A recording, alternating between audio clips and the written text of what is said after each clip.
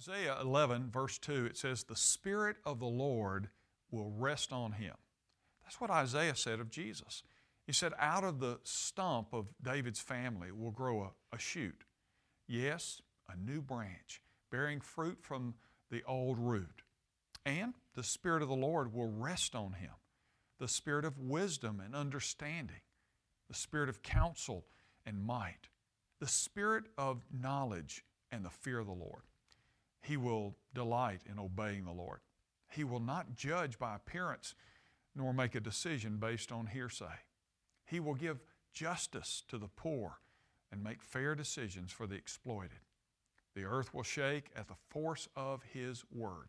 Those are the writings of the prophet, verses 1 through 4. You say, that's nice, but how does it influence my life? Well, more than you may think. You see, when Jesus Christ sits on the throne as ruler of your life and the Spirit that rested on Him rests upon you, well, it makes a difference. If you see evidence of them in your life, nurture them with prayer and water them with the Word of God. And if you don't see any evidence, well, get down on your knees and pray, "Father, make me more like Christ." Before you buy a car, the salesperson usually lets you test drive a demo. And chances are, if you like it, well, you'll buy the car. We are each called to be a demo, if you will, for Jesus. This is no small matter. Why?